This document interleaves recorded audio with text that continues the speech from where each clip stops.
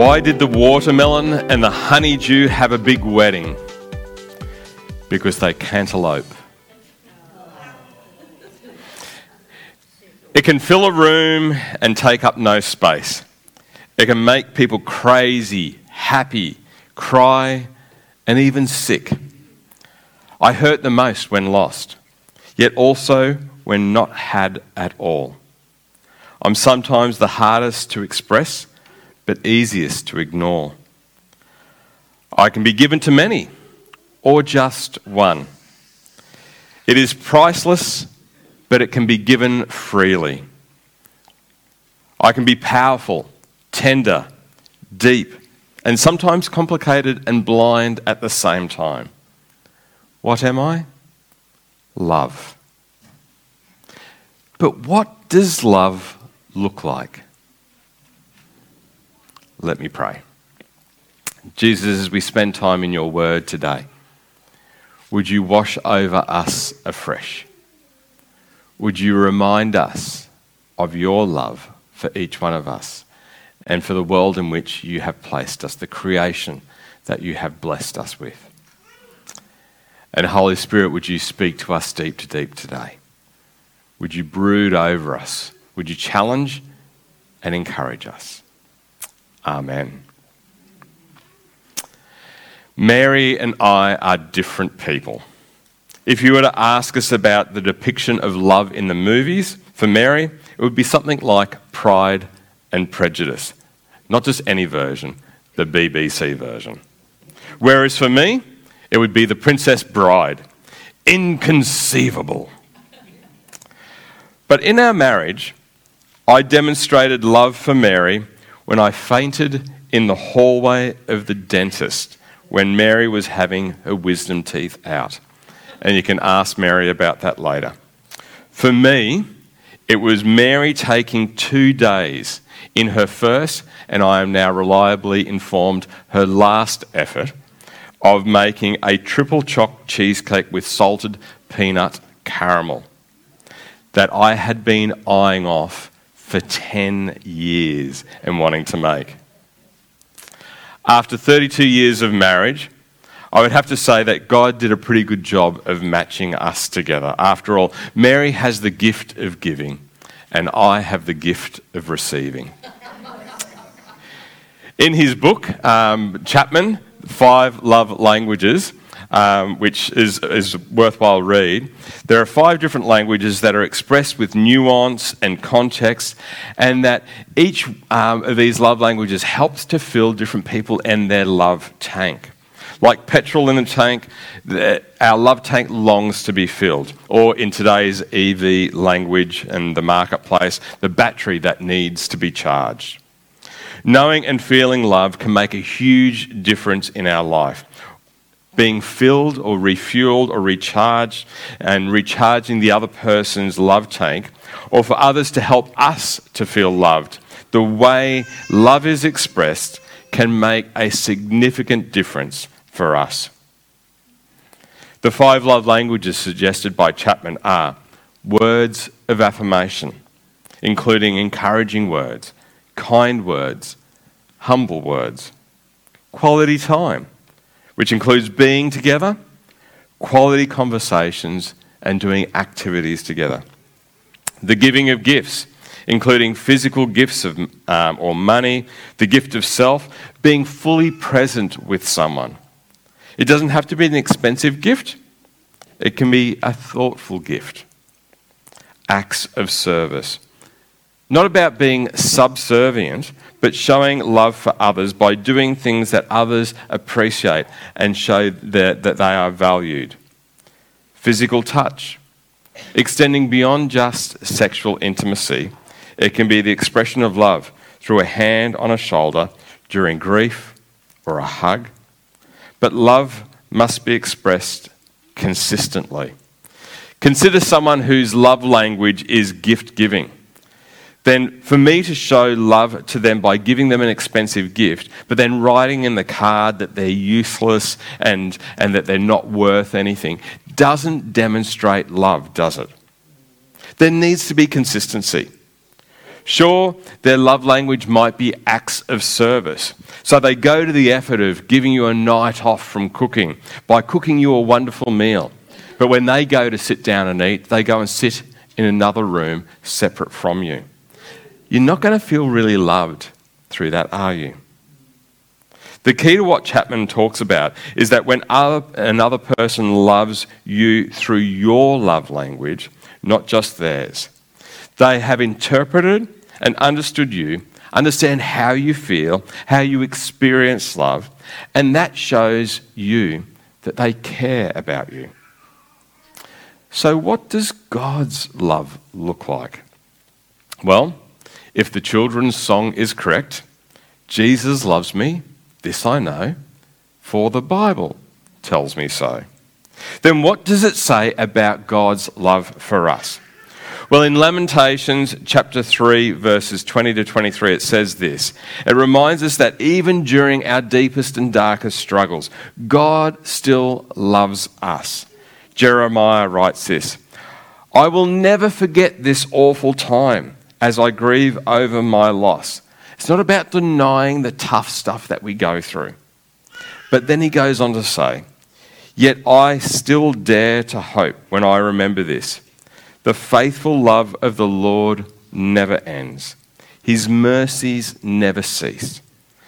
Great is his faithfulness. His mercies begin afresh each morning. So today, while we're going to briefly skip through the Bible, may you, in the highs and lows of life, may you know afresh God's love for you. Acts of service.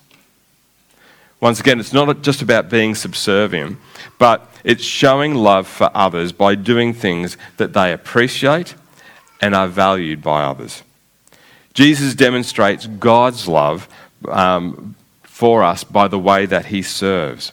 In John chapter 13, verse 1, and then through to verses 3 to 5, we read this. Before the Passover celebration, Jesus knew that his hour had come to leave this world and return to his Father.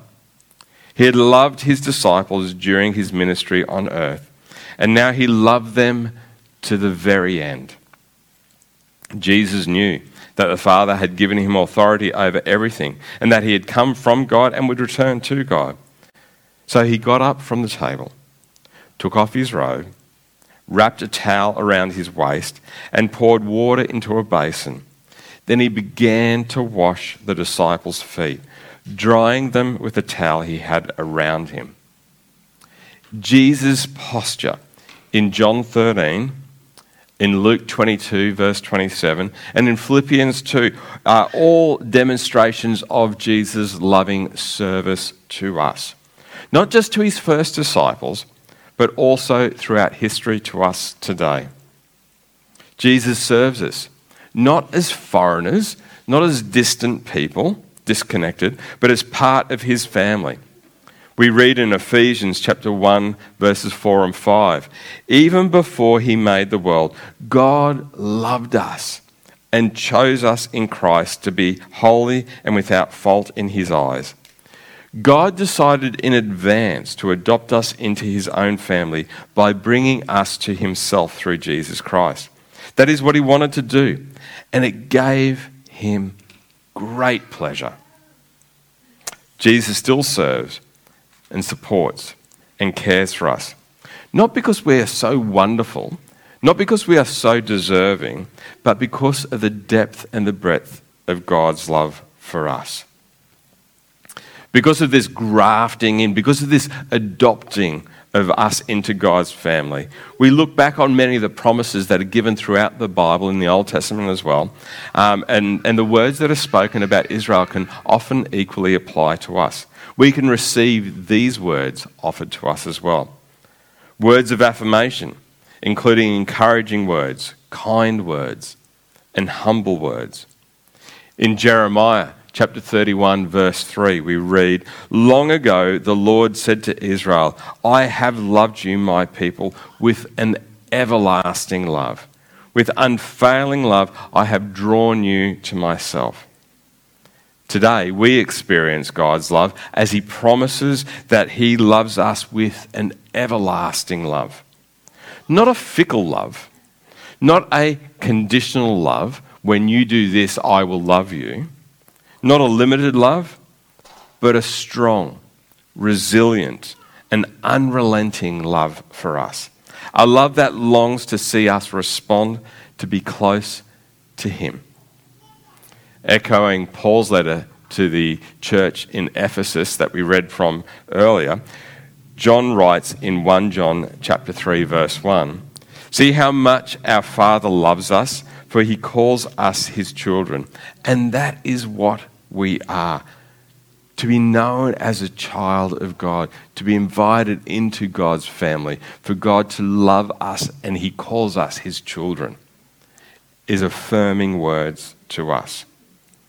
Through our adoption, God wants to reassure us and affirm to us that we are his children, that God knows you by name, and that you are precious to him.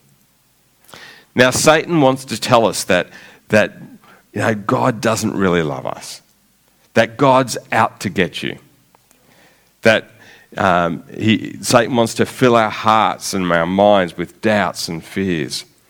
But God loves you. So yes, God will sometimes discipline you, but don't give up in these times of discipline. It's done in love. It's done for love, as Hebrews 12 talks about. Now, I wonder, for those that are super romantics here or listening, has anyone ever written a love song especially for you? Written a song, penned the words, crafted the music around it, and then sung that to you?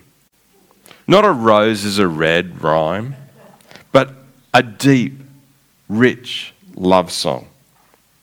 What would it mean to you if someone would do that for you? To sing that song over you with tenderness and care? My guess is you'd probably feel pretty special, pretty loved. Maybe a bit self-conscious, but certainly loved. We are loved by God, a God who loves us through song. So when we experience fear and trouble and doubt, we can look forward to God singing over us. A book that you may not have read, but is well worth the read, Zephaniah. Zephaniah 3 verses 14 to 17, we read these words. "Sing, O daughter of Zion, shout aloud, O Israel. Be glad and rejoice for all your heart, O daughter of Jerusalem. For the Lord will remove his hand of judgment and will disperse the armies of your enemy. And the Lord himself, the King of Israel, will live among you. The last of your troubles will be over, and you will never again fear disaster. On that day, the announcement to Jerusalem will be, cheer up, Zion.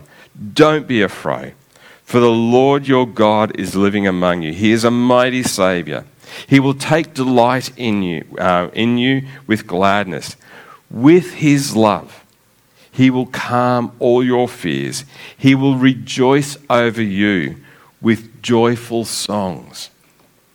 God loves you and rejoices over you with singing. And here you were thinking that we were the only ones that did the singing and that we would just sing to God. But God tells us that he rejoices over us and sings over us with joyful song. Quality time, which includes being together, quality conversations, and activities. Paul reflects on God's loving relationship with us and being present with us. He puts it like this in Romans chapter 8, verses 35 and then 37 to 39. Can anything ever separate us from Christ's love? Does it mean that he no longer loves us when we have trouble or calamity or are persecuted or hungry or destitute or in danger or threatened with death? No, despite all these things, overwhelming victory is ours through Christ, who loved us. And I am convinced that nothing can ever separate us from God's love. Neither death nor life, Neither angels nor demons, neither our fear for today nor our worries about tomorrow, not even the powers of hell can separate us from God's love. No power in the sky above or in the earth below, indeed nothing in all creation, will ever be able to separate us from the love of God that is revealed in Christ Jesus our Lord. When we feel as though the circumstances of life deny God's love for us, Paul encourages us to remember that God's love defies the circumstances. That in the challenges, we are to be encouraged to turn our eyes, turn our hearts to God and to focus on God. Not living in denial about the stuff that goes on around us, but to take comfort that this challenge does not separate us from God, who is with us and wants to draw us close to God during these times, as is echoed in Isaiah 43, 1-3. Do not fear, for I have redeemed you. I have summoned you. I have called you by name. You are mine. When you pass through the waters, I will be with you. Physical touch, expressed through love, a hand on the shoulder, during grief, a hug, a warm embrace. Jesus demonstrated physical touch, not just to those that were close to him, but to those who were considered outcasts by society and religious standards. In Matthew chapter 8, verses 1-3, we read, large crowds followed Jesus as he came down the mountainside. Suddenly a man with leprosy approached him and knelt before him. Lord, the man said, if you are willing, you can heal me and make me clean.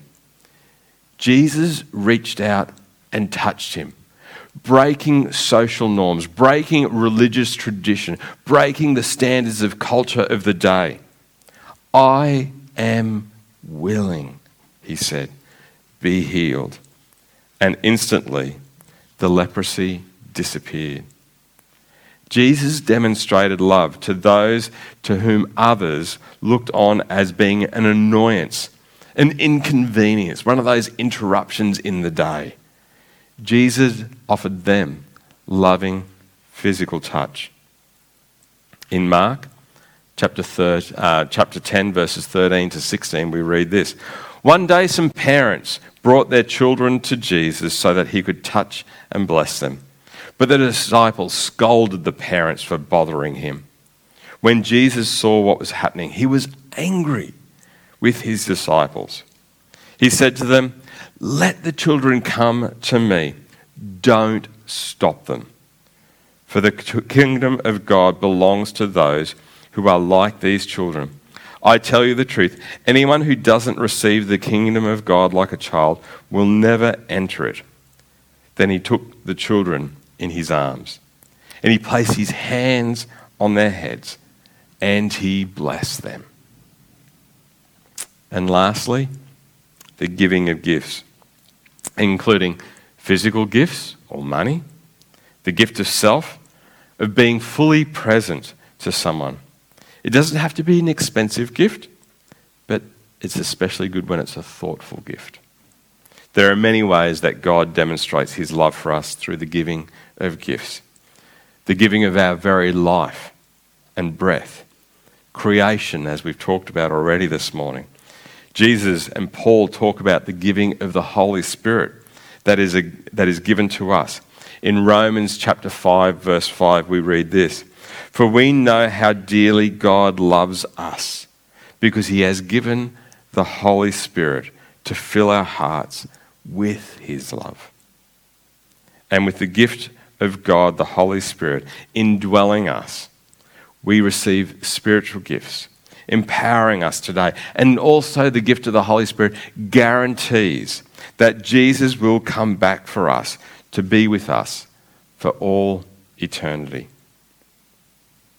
At this Christmas time, we remember the greatest gift of all time. In John 3:16, we are reminded, for this is how God loved the world, that he gave his one and only Son, so that everyone who believes in him will not perish, but have eternal life. In Jesus, through his birth, his life, his death, and his resurrection, we see and experience the ultimate reality of true, of perfect, of unending love. So, as a recipient of this love, it only stands to reason that we should seek to respond to God's love for us, to move closer to God in relationship. After all, when asked what is the most important thing for us to do, Jesus said, it comes down to love. In Matthew 22, 36 to 40. Teacher, what's the most important commandment in the law of Moses? Jesus replied, you must love the Lord your God with all your heart, all your soul, and all your mind. This is the first and greatest commandment. A second is equally important. Love your neighbour as yourself. The entire law and all the demands of the prophets are based on these two commands. The commands of love. I remember going through Chapman's book and reading it as a devotional out of a desire to discover how I might show God's love through my primary love language, physical touch. I remember wondering, okay, so how do I show God that I love him through physical touch? I can't just go around hugging air and that sort of stuff. It just looks a bit silly. Then God reminded me of Matthew 25, verse 40. When you do it to the least of these, my brothers and sisters, you are doing it to me. I demonstrate and show love to God through physical touch. How I touch? When do I touch? When do I not touch? To try and make a habit of asking permission before I touch. To honour and to love others. Paul said in 2 Corinthians 5 verse 20 that we are Christ's ambassadors. Today we are called to represent a loving God. When we love, not just loving someone, but when we are called to even go to the furthest areas of the world to represent God's love to others. We love others as God wants us to love, as we also experience God's love. So as parents, we are not just loving our children as a parent loves a child, but as Christian parents, we are called to represent God's love in the way that we love our children. As spouses, we don't just love them as a partner, but we also seek to express God's love through us to them. As employers, as employees, as teachers, as students, as neighbours and friends, we are Christ's ambassadors of love, calling people's attention to God's love for them as fully represented in the coming of Jesus that we celebrate at Christmas. So what does love look like? It's in Jesus lovingly coming to us, but also for us as ambassadors of Jesus in our going out in love to the world. Let me pray. Jesus, we thank you for the depth and the breadth of your love for us. That while we were still caught up in the stuff of life, while we were still chasing after our own desires, while we were still wanting to be number one and to be in command of our own life, you loved us. That you died on the cross for us. That you sought to restore our broken relationship with Creator God. We thank you that while we were still in sin, Christ loved us. And Jesus, as we are reminded afresh of your love for us in so many different ways, Help us to be good ambassadors for your love to a world that time and time again, when we turn on the news, when we look at the internet, when we see the stuff in the papers and rage and anger and just the unloving behaviour that the world demonstrates to one another. Help us to go against the flow. Help us to demonstrate your love to a world that desperately needs it. In Jesus' name we ask all these things. Amen. So, how might we respond today?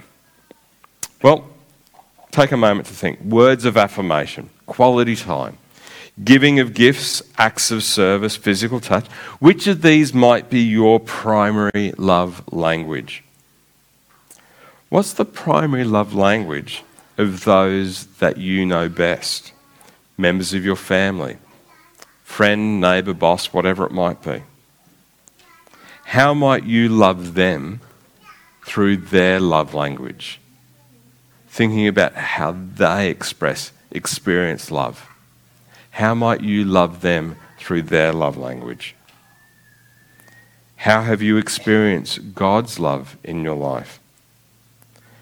And how might you use your love language to show love to God? I invite you to take some time. There's going to be some music played. Use this time to do business with God, to use those response cards, or for those at home, to use the chat function as well, and to respond to the things that God's saying to us today. God bless you.